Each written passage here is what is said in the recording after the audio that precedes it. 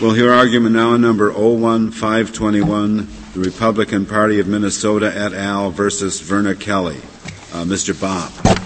Mr. Chief Justice, and may it please the Court, like most states, Minnesota selects its judges through periodic popular elections. And when candidate speech is severely restricted, the people are denied access to the information they need to make an informed choice. While state court judges are different from other elected officials, Minnesota's Announce Clause, as now interpreted by its Supreme Court, goes too far, resulting in elections without campaigns. Could we find out from you just what the Announce Clause prohibits that isn't already prohibited by the Pledges and Promises Clause, as it's been interpreted? Yes, Justice O'Connor. The Announce Clause prohibits, according to the decision of the Eighth Circuit, allows general discussions of the law, while it prohibits any implying of how a person would rule, a candidate would rule on an issue or case before the court. How does that differ then from the Pledges or Promises Clause? The Pledges and Promises Clause prohibits any pledge or promise that other than faithful performance of duties in office. The difference between announce, the plain language of the clause, and pledge or promise, announce is simply making known, is one of the formulations of the Eighth Circuit, or implying, while pledging or promising is making a commitment on how you would rule in a future case. But you think the Announce Clause, even as interpreted by the Eighth Circuit to be the same as the ABA canon, goes beyond that? Well, Your Honor, there is one aspect of the current 1990 ABA canon that was not discussed by the Ninth Circuit or by the ABA brief. And where does that appear in your brief? Where is the ABA canon we're talking about? Where is it? I want to look at it while you're talking about it. I do not have a reference to the ABA canon, Your Honor. I apologize.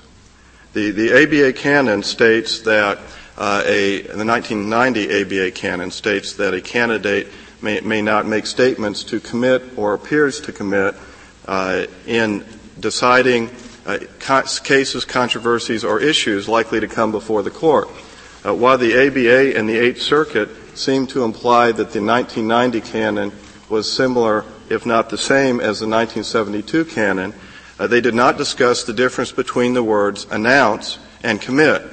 Commit, if you look in the dictionary, says pledge, and thus the 1990 canon appears to be more narrow. Well, the Eighth Circuit did say that it was that Minnesota's provision is the same as the ABA canon, right? It did, Your And the ABA canon prohibits candidates, judicial candidates, from making statements that commit or appear to commit the candidate. Yes. And that looks very much like the pledge or promise language. I don't know how we should interpret this. Well, one of the problems, Your Honor, is that the January 29th opinion of the Minnesota Supreme Court interpreting the Announce Clause adopted the Eighth Circuit opinion and its interpretations. Right. Unfortunately, the Eighth Circuit had conflicting statements about the scope of the interpretation that it was announcing. Well, you appear to be arguing, in your brief at least, that the Announce Clause is unconstitutionally vague. Is that an argument you're making? Yes, we are. But did you make that argument below? Yes, we did. As to the interpretation proffered in the district court, adding the words likely to come before the court. But where we are now, Your Honor, is that the Eighth Circuit sua sponte added other glosses to this canon, even though it was not advocated by any of the parties. You didn't include a vagueness challenge in your petition for certiorari, did you? Yes, we did. Is it in the question on which we granted cert, do you think? No, but it is encompassed within the violation of the First Amendment that we alleged. I wouldn't have thought vagueness was a First Amendment issue. Well, in the context of First Amendment protected speech, something that chills First Amendment speech because of it is a vague rule and therefore does not provide a bright line necessary for the exercise of that speech, that it constitutes a First Amendment violation. One of the statements of the Eighth Circuit and I don't have the citation to the brief. I have the citation to the Federal Third, 247 Federal Third, 881. It says that the announced clause applies only to discussion of a candidate's predisposition on issues likely to come before the candidate if elected to office. That is one of the three constructions. If we could, would you agree that that's perhaps the narrowest of the three constructions? I want to find what might be the most likely statement to survive review, and then have you discuss that, because I take it you would not be you would not agree that even that is constitutional. It is not the narrowest, Your Honor, because it uses the word issue. There are other formulations in the Eighth Circuit case where they use the word decide a case, such as on page 45A of the petition appendix. It prevents candidates from, quote, implying how they would decide cases, end of quote.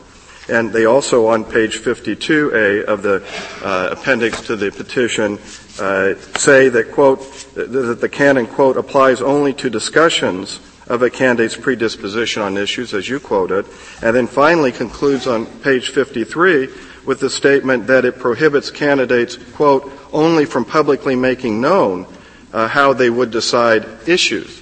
So we have conflicting interpretations of... Let's take the last one. I take it if that were the authoritative narrowing construction that were before us, you would disagree with its constitutionality? Yes, Your Honor. Would you agree that would be a constitutional standard if it were part of a code of judicial ethics that applied to the judge after the judge was on the bench? No, but I believe that this canon does apply to judges once they are elected and on the bench. Are judges, after they are on the bench, subject to have all of the same rights that they have before they go on the bench, insofar as making public comments? No, they may be limited in a number of different ways, Your Honor, that are necessary to advance compelling interests. Why is it that if an election is in July, the state can, under your view, not prohibit statements in June before he's elected, but they can prohibit the statements in August after he's elected? Well, Your Honor, the First Amendment has its most urgent application in campaigns for elections. And it is and while both judges and judicial candidates may be limited in their speech, it has never been held that simply announcing your views on a disputed legal or political issue constitutes an indication of partiality such that would justify, for instance, recusal or disqualification. But I thought you said it would be okay. I didn't understand your answer. I thought you said that the kind of limitation that Justice Kennedy referred to would be all right for sitting judges, that you could prohibit sitting judges from letting their views be known on any controversial issues. Well, then I misspoke. If that was your understanding, like the incorporation doctrine or substantive due process and so forth. Canon 4. You think you could prohibit judges from discussing those matters? Canon 4, in fact, Canon 4B of the Minnesota Canons encourages judges to propose changes in the substantive and procedural law, even individually. And sitting judges run for election, so whatever rights the contender would have in an election, I assume, that the sitting judge who is running for re-election would have those same rights in your view. We believe that they should. Because the sitting judge could not be restricted, could he or she, in a way? Well, sitting judges are restricted, for instance, from commenting on pending cases that are pending before them quite properly. But here we are talking about stating general views about the law. You wouldn't object to candidates being prohibited from commenting about particular cases either, would you? No, I would not. Take your objection to be that you say, there's this case pending in the courts. If I were appointed, I'll tell you how I would decide that case. You wouldn't permit that, would you? We believe that can properly be. I thought you gave examples, or one of the briefs gave examples of commenting on specific decisions that had been rendered by the Minnesota Supreme Court. And you said that restraint on that comment was impermissible. Yes. Am I not right? Yes. Yeah. That is our position. That was a past case. That was the distinction you're making between past cases and pending cases in the court that are likely to come before you if you're elected. Yes, the First Amendment protects discussion of past cases. However, the Eighth Circuit opinion only allows discussion of past cases, while the enforcement authority, specifically the Office of Lawyers' Professional Responsibility, had previously said that you could criticize those opinions.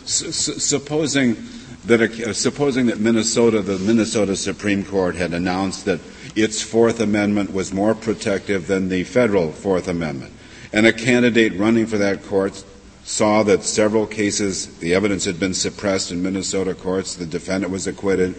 So he said, I think we should go back to the idea that our Fourth Amendment is the same as the federal Fourth Amendment. Would that be permitted under this rule? Under the Announce Clause? Under the Announce Clause. Not if it's considered implying how you would rule in a future case. But do we know that, is there any mechanism for getting clarification? I mean, the big problem in this case is this is a frontal attack, and so we have no specific examples, and you can say, I think this would fit, and I think that wouldn't fit. Is there any mechanism in Minnesota for seeking clarification? For example, whether the Minnesota Supreme Court's current rule is indeed the ABA's 1990 rule? You can seek a private advisory opinion that is not binding on either the office or the board, and Petitioner Wursel sought such an opinion after suit was filed regarding other matters, and they declined to provide that advice. Mr. Bopp, I would assume your answer would be that if it's too fuzzy for us to understand what it means in order to rule upon its constitutionality, it's also too fuzzy for a judicial candidate to know what it means in order to conform his conduct to it, and therefore unconstitutional. Yes, sir, Your Honor, not only to candidates, but this canon binds the family members, the supporters of the candidate.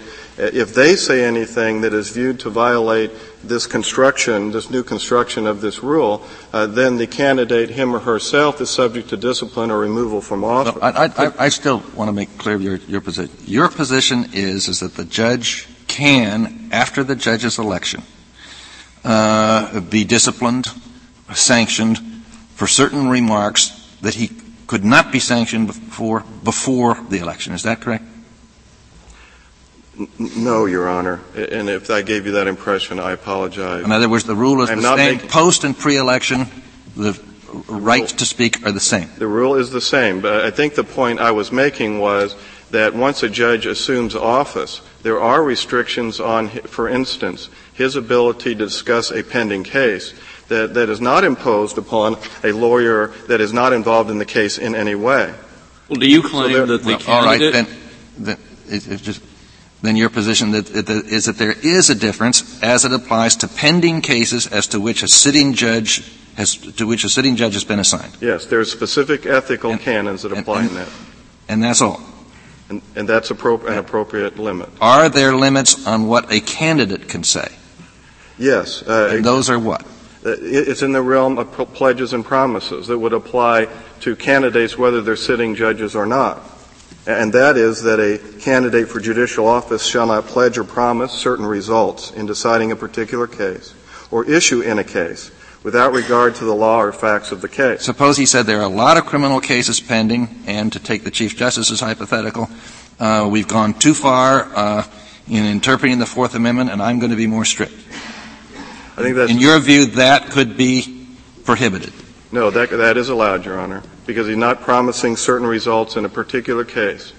He says, I promise when these cases come before me, this is what I'll do. Then that is a pledge or promise of a... And in your view, that can be prohibited? Yes, because there is a... Well, I'm surprised you take that view. Well, Your Honor, there is a public perception of the impartiality of the judiciary that I think properly can be taken into account. And I think this rule announces a rule that is consistent with the judge's obligation to decide cases in accordance with his or her. That's an extremely fine line you're drawing, it seems to me, because I think a moment ago in response to my question, you said that a candidate would be prohibited, and wrongly prohibited under your view of the thing, from saying that Minnesota should adopt the federal Fourth Amendment standard rather than the more liberal Fourth Amendment standard that the Supreme Court of Minnesota hypothetically had it. You say that a candidate ought to be allowed to do that, but he isn't under the Minnesota rule? He is not under to the extent that we know what the announce clause means, with its conflicting formulations under the Eighth Circuit opinion, talking about cases or issues, talking about implying or making known. To the extent that we know the rule, it would appear that such a statement would be prohibited, because it would imply what he would rule in the future. And you say that the First Amendment prohibits that? No, I'd say the First Amendment protects talking about prior decisions. And one of the problems is we're talking about the rule, the Minnesota rule versus other proposed rules. What about comment on a case by a candidate who is not yet a judge on a case which is then pending before the court? In your view, can the state prohibit the candidate from saying, I've been reading about this case, I know what the evidence is, and I believe so-and-so should be convicted, and I think the sentence ought to be the following? Could the state, consistently with the First Amendment, prohibit that kind of a comment? Well, there would seem to be, under Gentile, more leeway for a lawyer not in a pending case to discuss a pending case. What's the answer to my question? I think it could not be prohibited. In the question that the Chief Justice asked, suppose the judge said, I pledge and promise that if you elect me, I will vote in every Fourth Amendment case to restore the law to what it was. That's a pledge and a promise, which I thought your argument started out saying you accept that the pledge or promise is a valid restriction. I do. You can't go on that to the announce. So suppose that instead of the Chief Justice suggested, I think it would be a good idea if the court went back there, but if he said, I pledge and promise that I will vote that way. As a classic pledge and promise that I think can be appropriately prohibited under the First Amendment. As to issues and not as to particular cases. As both to issues and cases. So that you can't disable yourself from being persuaded by counsel that the views you've held your whole life over the incorporation doctrine turn out to be wrong. Yes, and while judges certainly have views, and they announce these views in numerous different ways, if they are binding themselves not to have an open mind and to decide a case in advance, then that is a violation of the oath, and that type of pledge or promise should be and can be prohibited under the First Amendment. Is this different from that? That is, I read through the Minnesota Bar Association's brief, the ABA's brief, and portions of the Brennan brief. All right, they all suggested to me that this ethical rule, like all ethical rules, is vague, interpreted by interpretive opinions, of which there are many. I mean, there are 2 pages of them in these briefs. Now, as I understood it, it comes down to an effort to do just what I did in my own Senate confirmation hearings, to say, I will try to reveal my judicial philosophy. I will try to stay away from anything that is going to commit myself or appear to commit myself about how to decide a future case. All right. Now, if that's what they're trying to do you agree that is what it's trying to do? And second, if that is what they're trying to do, why is that unconstitutional? If it amounts to a pledge or promise. No, it doesn't. I use the words of the ABA brief. I've used the words, I'm referring to the briefs to call those arguments to your mind. What they say this comes down to is you cannot commit yourself or appear to commit yourself as to how you will decide a particular case or issue if it arises. But you can, and there are 2 pages of this in the Minnesota Bar Brief. I'm just trying to call that to your mind. Thank you. Of all the things you can discuss, judicial philosophy, character, this and that, there were 2 pages of them. And they're all quotes, in quotes. All right, so 1, am I correct in my interpretation? 2, if I am, why does the Constitution forbid it? If the word commit means pledge, then I think you're correct. No, I told you what it means. Commit means commit. We can't go more than the words commit or appear to commit other than to illustrate them by example. And the Bar Association brief contains 18 examples that have been given. They're all in quotes. They come from an authoritative source. So that's where I am in what this means. Am I right? And if I am right, what's wrong with it? Well, Your Honor, what is wrong with it? First, am I right, in your opinion? Right. And what is wrong with it is that the ABA suggested that commit means the same thing as announce. And my force of my argument is that commit means pledge, and that to that extent, the ABA canon is different than the current announce clause. In fact, right. So if you're saying the word is announce, and all these briefs and the Bar Association are wrong when they say that means commit or appear to commit. On that view, what should I do with this case? You should strike down the announce clause because it is impossible, hopelessly impossible to know what is included within the rule and what is outside the rule. That, and not only did the Eighth Circuit use different formulations of the rule that mean different things in terms of its scope and application, but it also had exceptions to the rule. General discussion of case law or a candidate's judicial philosophy. But with the proviso that if you imply how you will rule in a particular case, then you have violated the rule. On an issue in a particular case. An issue, including Can I just follow that up for 1 second? All right, now take the other assumption. Let's assume that it does mean, as the ABA says, a commit or appear to commit. On that view of it, and assume that I'm right, I know you think I'm wrong on that. Assuming that I'm right, with all due respect, then is it constitutional, in your opinion? No, because of the appear to commit language.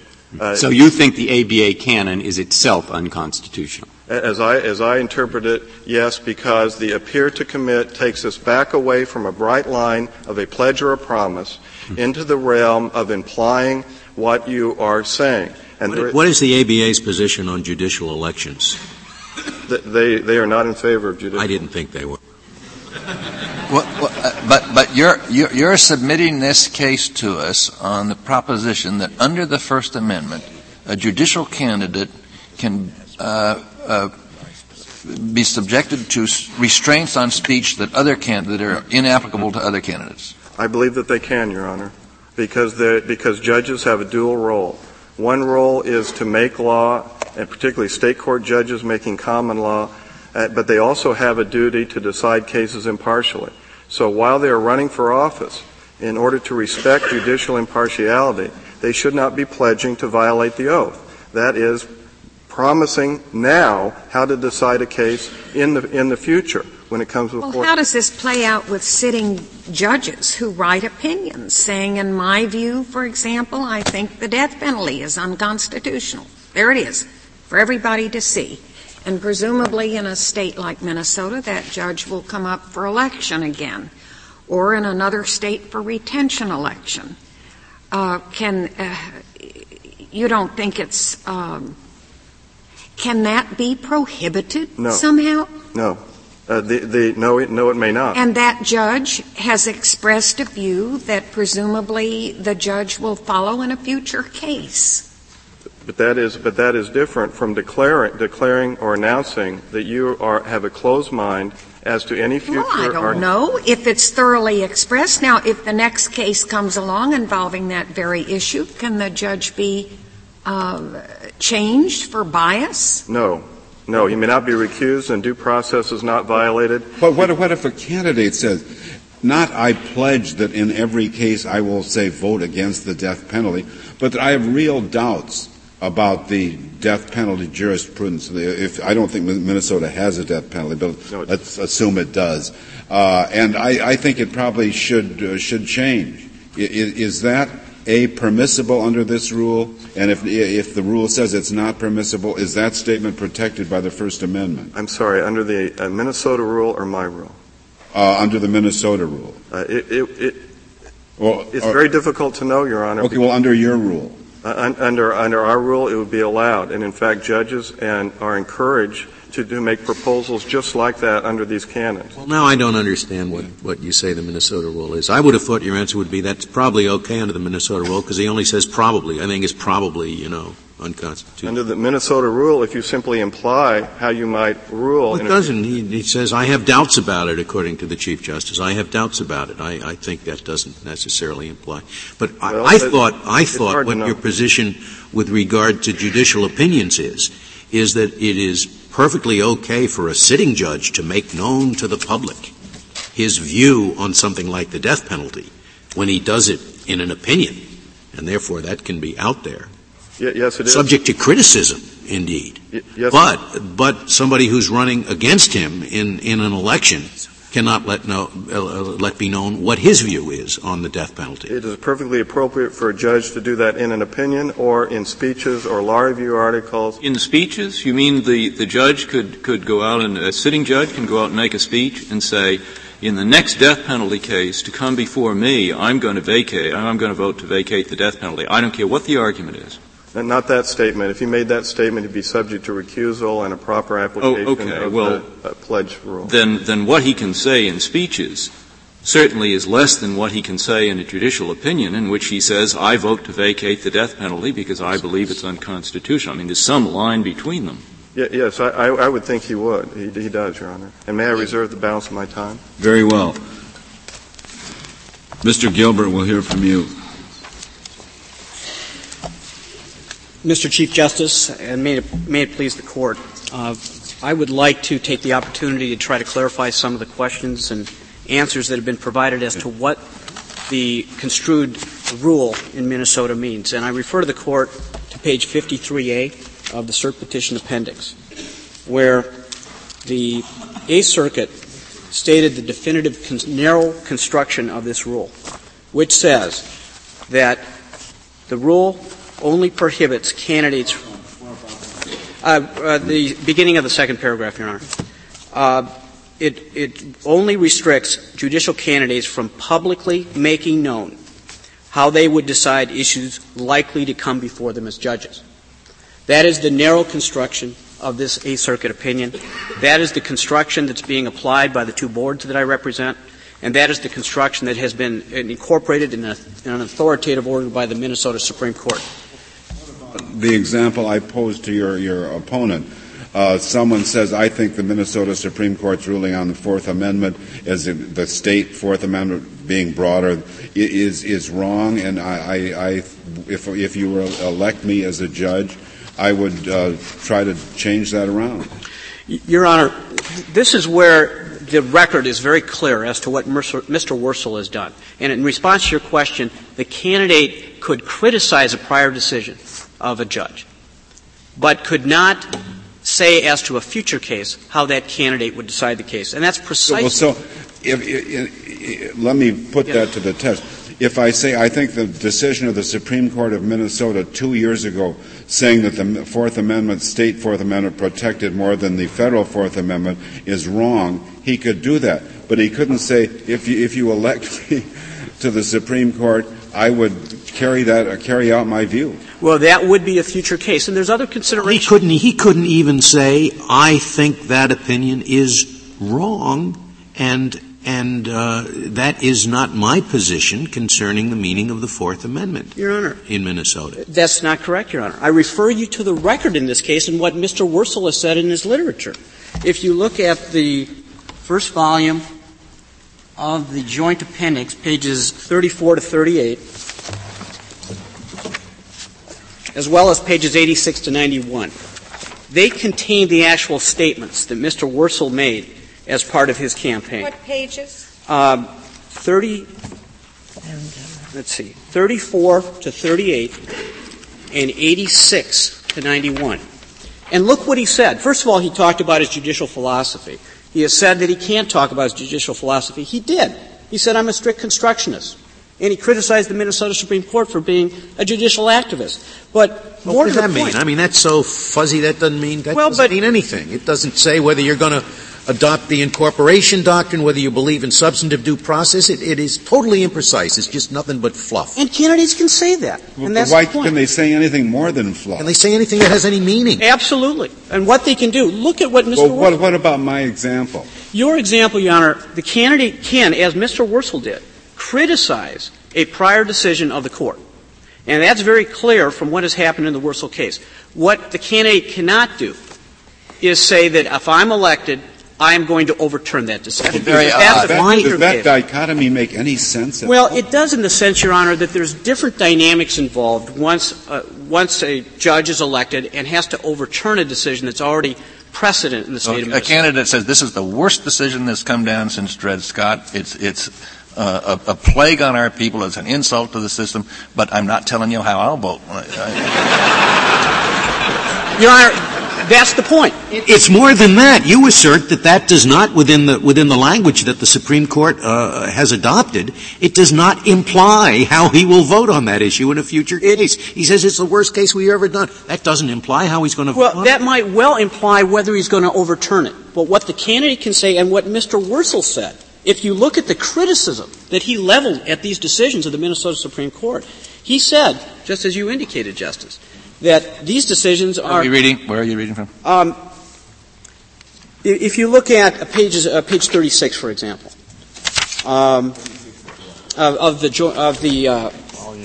this is of the joint appendix. He says on abortion, the court ordered the state must use welfare funds to pay for abortion despite state law to be contrary. Dissenting judge remarked, etc. This is under the topic of examples of judicial activism. But then he goes into greater detail on page 38. But is the statement at page 36 that you read, is that prescribable under the state's rule? No. And that's the point. What has happened here, Your Honor, is that there was a complaint filed against Mr. Wurzel for all of this campaign material. And the then director of the Lawyers Board, Marcia Johnson, in an opinion on pages 20 and 21 of this appendix, said that the statements made by Mr. Wurzel are not proscribable. And that's even before the rule was narrowed. And if you look at page 21, the executive director said specifically that Mr. Wurzel can criticize prior decisions of the court. And that's consistent with what the Board on Judicial Standards did in 1990 as well. What do you say? May he also, at the same time as he criticized the decision, say, I do not believe in stare decisis? Yes. He can, because that is... But then isn't he saying how he's going to rule on the case? Well, it might be, Your Honor, people might be able to imply from it, but it's still the distinction... Might be able to imply that I don't believe in stare decisis and I think this case is wrong. Pretty clear, I think. No, and I understand what you're saying, Your Honor. The distinction that's made, if you look at all the cases that have dealt with this issue, is a distinction between past cases and on one hand, and then pending and future cases on another. As long as you're silent on your views on stare decisis, that's a fine distinction. But if you do reveal your views on stare decisis, the distinction is meaningless. Perhaps there could be other issues that come up in terms of a case that would be a vehicle to overturn a particular decision, standing, things of that kind. But now you're saying there's a distinction between issues and cases. But I'm saying you're categorically stating your view about a particular issue, as the Chief Justice's example states. And you also categorically state, I think stare decisis has no place in constitutional adjudication. Can he do that? Your Honor, again, no. Under the state's interpretation of the rule. And I understand your point. It is a fine distinction. But what the state is trying to do is protect the integrity of the judiciary at that point. And to the extent... Protects its integrity? Your Honor, we think so. And the reason for that is that to the extent... It's just a game. It's just a dance. Well, this is... I don't say anything about stare decisis, and it's okay. If I say something about stare decisis, it's not okay. Well, again, Your Honor, I understand the hypothetical. This is a hypothetical that is kind of on the fringe. I would agree with you. But at the same time, most of these situations are going to be clear, are going to be apparent. Well, it is such a problem to know exactly what the provision covers now. It isn't clear to me. And what we end up with at the end of the day is a system where an incumbent judge can express views in written opinions and perhaps otherwise as well, and yet a candidate for that office is somehow restricted from discussing the very same thing in the election campaign. That's kind of an odd system designed to, what, maintain incumbent judges or what?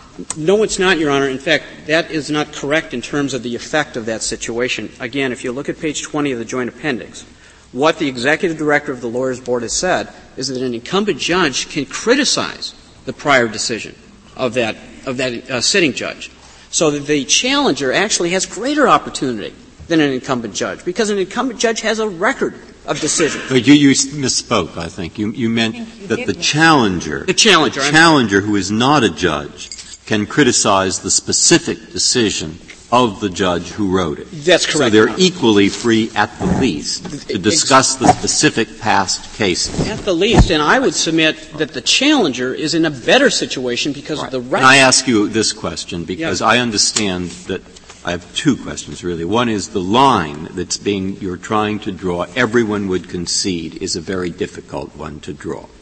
But it is the line that I tried to draw. Yes. Now, what would happen if instead of my being in the Senate, I had been in an election campaign and I was trying to draw this very line between commitments to future cases, specific ones, and general judicial philosophy? And suppose my opponent after said Breyer made a mistake. He didn't get it right, but I was in good faith. What could happen or would likely happen to me under this rule? As a sitting judge, Your Honor? Well, I then, suppose I won, fine. I won the election. My opponent, what I'm trying to understand is what are the consequences. It is, after all, an ethical rule. And ethical rules are often blurry. Yes. And I want to know what would likely happen to a person who makes a mistake in drawing this very fine line, assuming that it's in good faith. Your Honor, the Board on Judicial Standards or the Lawyers Board would have jurisdiction with respect to a violation, which sounds like a technical violation as you describe it, and could impose some discipline, but I would suspect that discipline would be very minute, if at all. Could a state make a violation of the provisions you describe a criminal offense? No, Your Honor. These are not criminal statutes. Could a state do it under the First Amendment? Is there any authority you have for the proposition that a state can impose a civil sanction but not a criminal sanction? I'm not aware of any authority that would allow a criminal sanction for such a thing. Can I ask you one other question? That's not my question. Is there any authority that a state under the First Amendment is free to impose a civil sanction but not a criminal sanction on particular speech? I'm not aware of authority to that effect either, Your Honor. This is a technical question, but the sentence you started out reading from the Eighth Circuit's opinion is not identical to the ABA canon. And obviously, if this rule differs from the ABA canon and is stricter, one could say there's a less restrictive alternative, namely the ABA canon. And so I'm quite concerned about how to deal with that problem. Do I assume that, in fact, Minnesota does mean it's indistinguishable from the ABA canon, which is what the ABA says, or what your opponent says? How do I deal with that problem? Your Honor, our position is, just as the ABA indicated, that our rule is the functional equivalent of the Commitment Clause. And the Minnesota Supreme Court turned down the ABA rule. The ABA rule, they're both ABA rules. Minnesota now has on its books the 1972 rule. The 1990 rule is the one that you said is the functional equivalent of the current rule. And yet the Minnesota Supreme Court considered and turned down that rule. So that's one of the aspects of this case that makes it very fuzzy. The court that turned it down now says, we agree with the Eighth Circuit, and you're telling us that the Eighth Circuit has adopted essentially the ABA's current rules. Yes, Your Honor, and that is the case. And you are right. Back in 1995, there was discussion of adoption of the commit clause by the Minnesota Supreme Court. It did not occur at that time. There has been a lot that has evolved over the last 7 years, Your Honor. And the Minnesota Supreme Court has made the decision in its January 29, 2002 order that this construction by the Eighth Circuit is the construction that they are going to place on their clause. Whatever that is. Well, this construction, Your Honor, is, for all practical purposes, identical to the commitment clause. And I think, Gilbert, may I yes. ask you a question based on what you said about stare decisis? You have said consistently you can discuss your judicial philosophy. Well, why wouldn't one's position on stare decisis fall under judicial philosophy? I think it would, Your Honor. So you're changing back then, because you said it a while ago that stare decisis, if you said, I think that decision about the Fourth Amendment was wrong, and I don't believe in stare decisis. You said you couldn't put those two together. You can put them together. I think the question was, could someone then conclude from that what the ramifications would be if that particular candidate came to the Supreme Court, for example, and what the candidate would do with respect to that decision, whether the candidate would overturn or not. And your answer was it would imply how he's going to vote, and therefore would not be acceptable, right? Yes, Your Honor. With the distinction being to protect the integrity of the judiciary. Well, let me ask about that. In evaluating whether a state has demonstrated the kind of significant interest necessary to abridge speech, it seems to me we have to look at the entirety of the state law to see what interest it's pursuing. I frankly am absolutely befuddled by the fact that Minnesota wants its judges elected. That's its constitutional provision.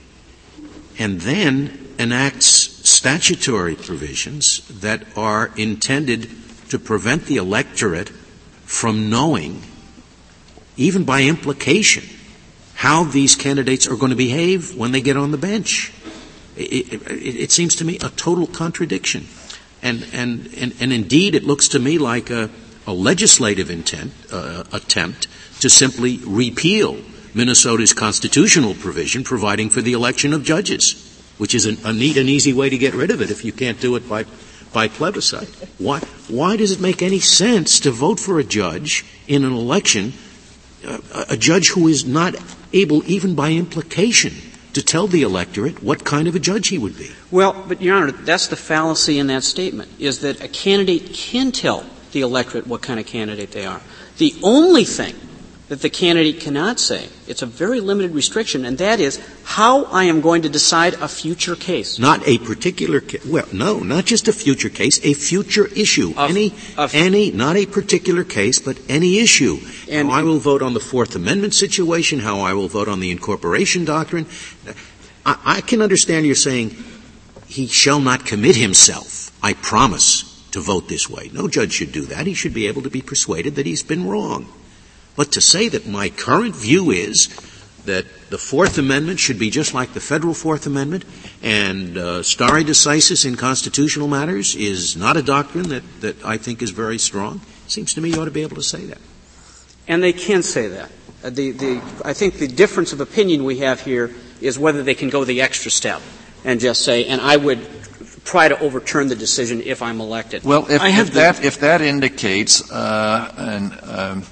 disqualification or lack of temperament for the bench, the voters can decide that. The Bar Association and the judges can come out and say, we have a candidate running who doesn't have the right judicial temperament, then the voters decide. That's the way elections work. They can do that, but I submit to you, what happens if that judge wins? What happens if that judge wins and litigants come before that judge who has prejudged that case? Well, I suppose people have said what kind of judges they want. Oh, and it's all of a sudden majority opinion? Why is that any worse than litigants who come before a judge who's already sitting and who has said in a prior opinion that he thinks the Fourth Amendment in Minnesota should be interpreted the same way the federal Fourth Amendment is? Why is that any different? Because in a prior opinion, due process was accorded. Because the judge actually heard the argument of the litigants, heard the facts, and the applicable law. You mean a judge can't have an opinion? without hearing from all sides and going to briefs and so forth? Absolutely. But what if, even if he gives a speech, does he have to first have this sort of vetting? Not at all, Your Honor. Again, the limited restriction here is that a judge cannot, a judicial candidate cannot prejudge a future case.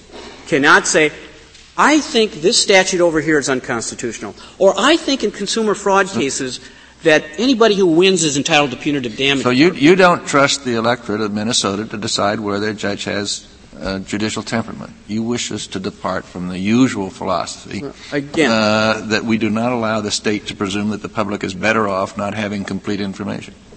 Maybe we should know about this judge's temperament. And if he spouts off on all sorts of issues, we say, this is not the kind of judge we want. Your Honor, again, this is a balance that's being struck. There's competing interests here. There's the First Amendment interest that we're all familiar with. There's the due process interests of individual litigants. There's the compelling governmental interests that the state has in ensuring the integrity of the judiciary, both in terms of the actual integrity and the perception of it.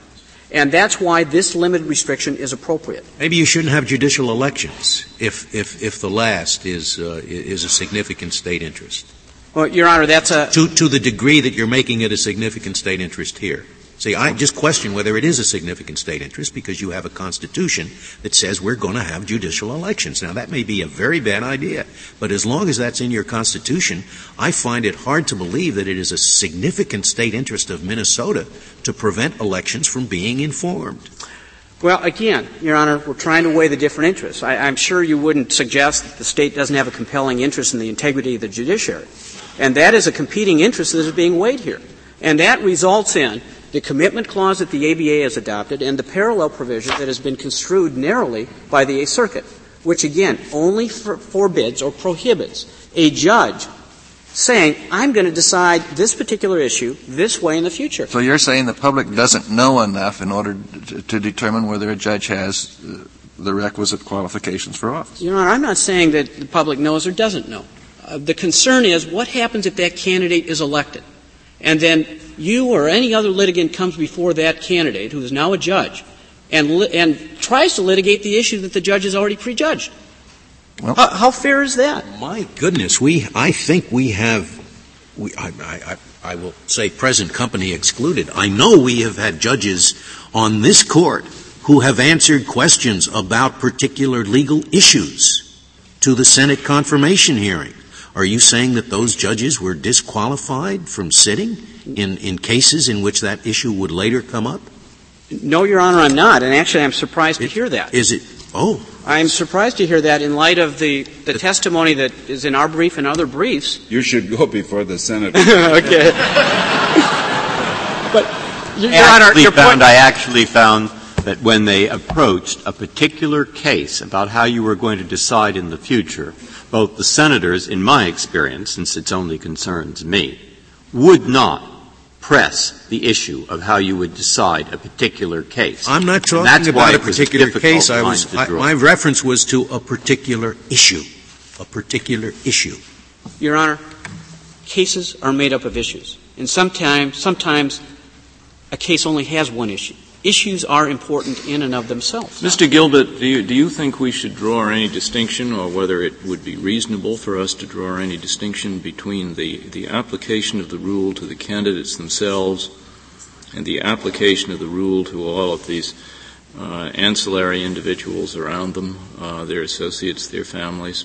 Let's assume that we say that the rule passes muster with respect to the candidate. What's the justification for muzzling the candidate's spouse? I mean, I know in fact what it is. It is because we figure, that's how you get the message out. But do we have a more difficult First Amendment hurdle? Your Honor, I don't think so, not at all. I think it's really a misnomer to talk about muzzling, which is what petitioners have indicated. Let's say limiting. Well, it's not even that. What the rule does is ask the judicial candidate to encourage close family members not to effectively circumvent the rule by announcing views that they might be aware of that the judicial candidate would support. But if the family member says, well, I'm going to tell anyway. I'm going to tell anyway, there's no penalty.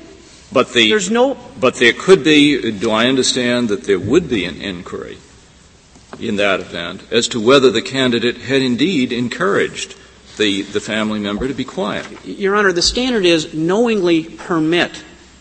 So in other words, the judicial candidate would actually have to be the actor behind those actions. All right, but I want to know in practical terms what happens.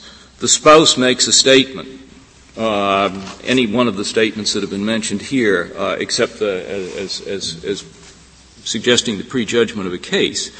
The candidate stays mute.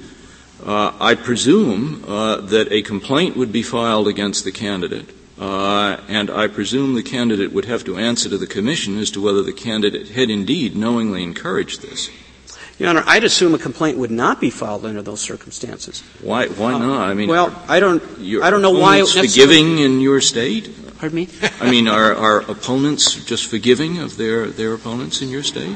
Well, Your Honor, it's a very difficult standard to satisfy. Knowingly permit. Well, maybe it's difficult to satisfy. I'm just trying to get a sense of what the burden on the individuals involved is. Well, and I assume that there could be a complaint simply based on the emphatic statement of the spouse. And my question is, does the candidate have to show in that event that he did not knowingly encourage, or does the state have to show, or the prosecutor, whoever it is, that he knowingly did encourage? What's the drill? Yes, of course, the burden's on the state. And not only is it on the state, but the state would have to show by clear and convincing evidence. Okay. But the candidate would have to answer. Possibly. The lawyer's board sometimes doesn't investigate complaints where they don't have sufficient evidence to think there's even a basis. Well, would they have sufficient evidence in the event that a spouse made an emphatic statement saying his view is, or her view is? It's conceivable, Your Honor, but again, if the lawyer's board doesn't... Is that part of the canon, part of the question in this case? I know it's part of the canon. I didn't understand that it was presented to us in the petition. What's your view? Your Honor, it's kind of oblique. The focus is on Mr. Wurzel's comments. And then there are other comments, and I think one of the justices mentioned a vagueness challenge. To the extent there's any vagueness challenge at all that was discussed at the Eighth Circuit and as part of the petition, it deals with these third parties and the phrase knowingly permit. And the Eighth Circuit dealt with that. Because they didn't have the interpretation that was later adopted by the Eighth Circuit. What counsel says is that the new vagueness issues that he's raising are a consequence of the opinion which your Supreme Court has adopted, the Eighth Circuit's opinion. Well, Your Honor, you're correct. However, the Eighth Circuit opinion is the opinion that's being appealed here. Right. And what the petitioners have done is they have refused to acknowledge that narrow construction. And the fact of the matter is that the Minnesota Supreme Court has now authoritatively adopted that as a state court construction. But the fact of the matter is, as well, that the Eighth Circuit already opined on what the standard is, and that issue was not raised by them in terms of vagueness. It simply was not raised. What was not raised where? In the petition. In the petition. The petition is whether it's unconstitutionally impinges on the freedom of speech. And one of the principles of freedom of speech is that you cannot chill speech by having a prohibition that is not clear. I don't think that this is a separate issue from the First Amendment issue at all. Well, they have not cases like that about chilling speech because it's not clear what the coverage of the prohibition is. Your Honor, in their petition, though, they have not made those kinds of arguments specifically as to... They certainly did in the reply brief. They have in their reply brief, but not in the petition, which was a question that was asked previously.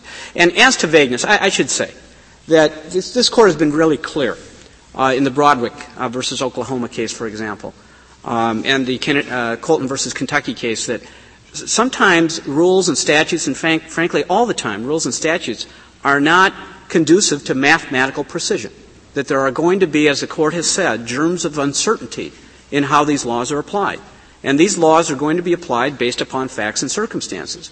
And in this particular case, I think it's really significant that we don't have any facts and circumstances as to what Mr. Wurzel wants to say.